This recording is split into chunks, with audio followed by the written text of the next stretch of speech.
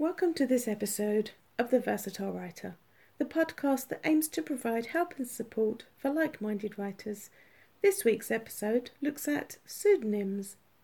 The dictionary's definition of a pseudonym is a fictitious name, especially one used by an author.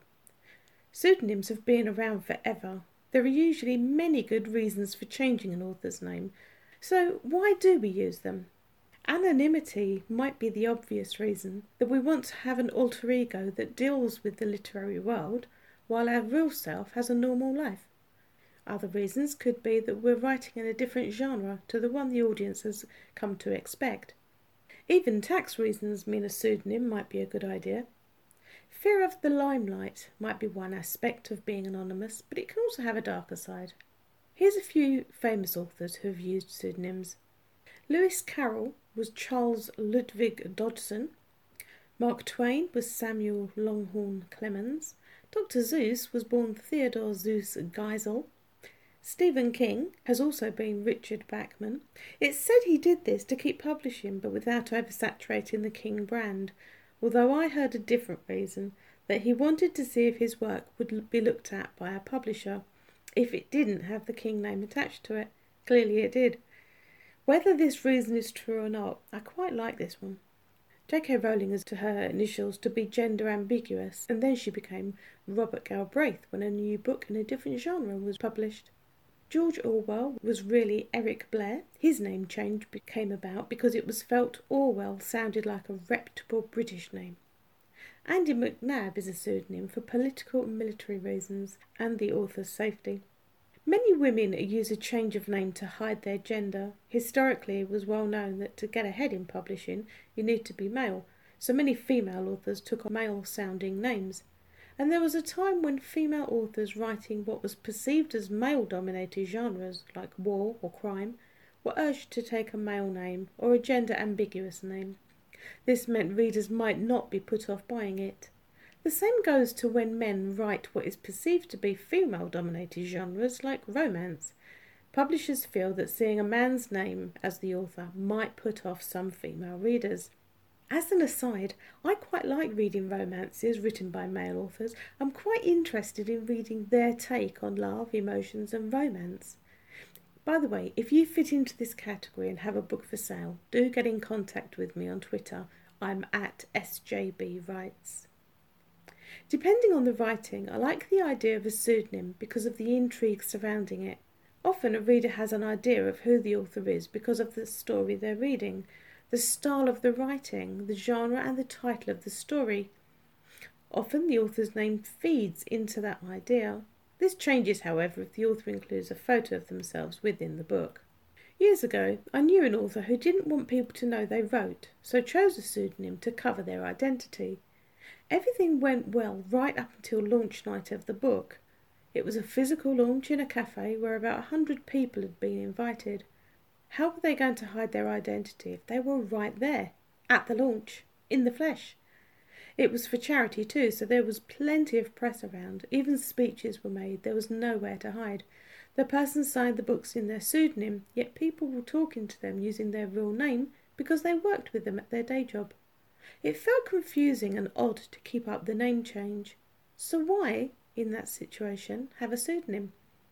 This goes deeper too. Why wouldn't you want people to know you write? If you didn't want them to know that much, why write a book? More than that, why go ahead and publish it? It is a mystery. With that scenario in mind, there are ways to hide your identity and go ahead with the launch. There could have been an online launch, or, indeed, no launch party at all. Just put the book out there and get on with your life. Years ago, I wrote a collection of stories, and I used 2 or 3 different names to make the collection sound like it had been written by a lot of different authors. Each of the stories were written in different genres too, so it worked. Generally, I write under S.J. Banham. Originally, I did it because I didn't want my books to be dismissed because they were written by a woman. Yes, that same old chestnut. Then I got used to writing S.J. Banham so much it became my identity. Later, it became my brand. I like the gender ambiguity of it. I first published in 2006 under S.J. Banham, but had written many stories before that under my maiden name S.J. Stewart. So I still used the SJ back then. Back in 1987, I wrote my very first novel that was printed out and stapled together to form a book. That was under S.J. Stewart, but unfortunately not copyrighted to me, because I had written what we would now call fan fiction. It was a story based on the characters from the TV show Moonlighting, starring Bruce Willis and Sybil Shepherd, so I didn't own any of the names. It took me 18 months to write it and about 45 minutes to read it. I would have been 20 at the time. I still have it somewhere. I posed the idea of pseudonyms on Twitter and some of you responded. I asked, "What are your thoughts on pseudonyms?" One said, "I think I would use one to write for adults, something completely different." Another said, "I use a pseudonym for several reasons. To separate me from the book so it helps me disengage from its success or failure and see it as a book. Secondly, so people who know me professionally won't immediately identify me with the stories. It's a boundary issue." Ruth Lowton on Twitter said, "I write books for adults in my own name, and I use Henrietta Edwards for children's books. It's to keep them separate, nothing more, and is based on my kids' names." At Dan Fitz Writes on Twitter says, "I don't use one for my main writing, though I wish I had, because some of my books ended up being spicy. I had no idea of this when I started. I have a pseudonym for fantasy erotica, which I've just started dipping my toes into." At Celestial Lily said, "I'm definitely using one when I publish, as my real name is the same as that of a fictional character, so I want to be searchable as an author if I ever get published." I've been researching more reasons for using one, and a few things cropped up. One was that an author may change their name when submitting a manuscript if they were rejected for the story beforehand. Having it reframed and possibly even a different agent means the story might get through the publishing gatekeepers a second time around. Another reason implied that having a specific kind of name meant your writing was going to be accepted by mainstream publishing. An easy name to say, for instance, is better for an author than a name that won't be remembered.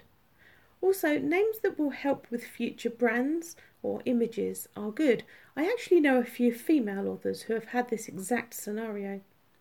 I read that some authors have struggled remembering their pseudonyms when signing books at launches.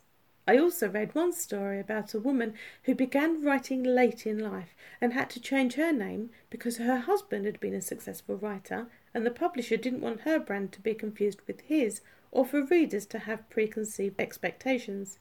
Tricky one that, and on so many levels too. I know some authors who have had a pen name because the name they chose sounded a lot meatier for their genre, or it sounds a lot more romantic than their real name. Power to them. If it's working, then great.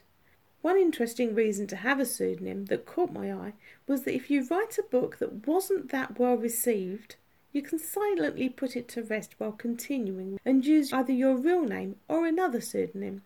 No one will be any the wiser and your brand won't be hurt in the process. I do think, though, there's a downside to this, and it could be twofold. One is that you can't ever emphasise your backlist because it's quite obviously under a different name and you'd be highlighting the very reason why you didn't want to be known by it anymore. The second thing is that you're sort of disrespecting your apprenticeship. As writers, we all have to learn what works and what doesn't. For me, what worked 20 years ago doesn't really now. Society changes and attitudes change. Some of my older stories are not worth republishing now because readers wouldn't like how the heroine behaves. Pseudonyms are an interesting topic, and the fors and againsts are many. If you'd like to continue this discussion, please do so on the podcast's Facebook group. The link is in the show notes. Thank you for listening to this week's episode of The Versatile Writer on the topic of pseudonyms.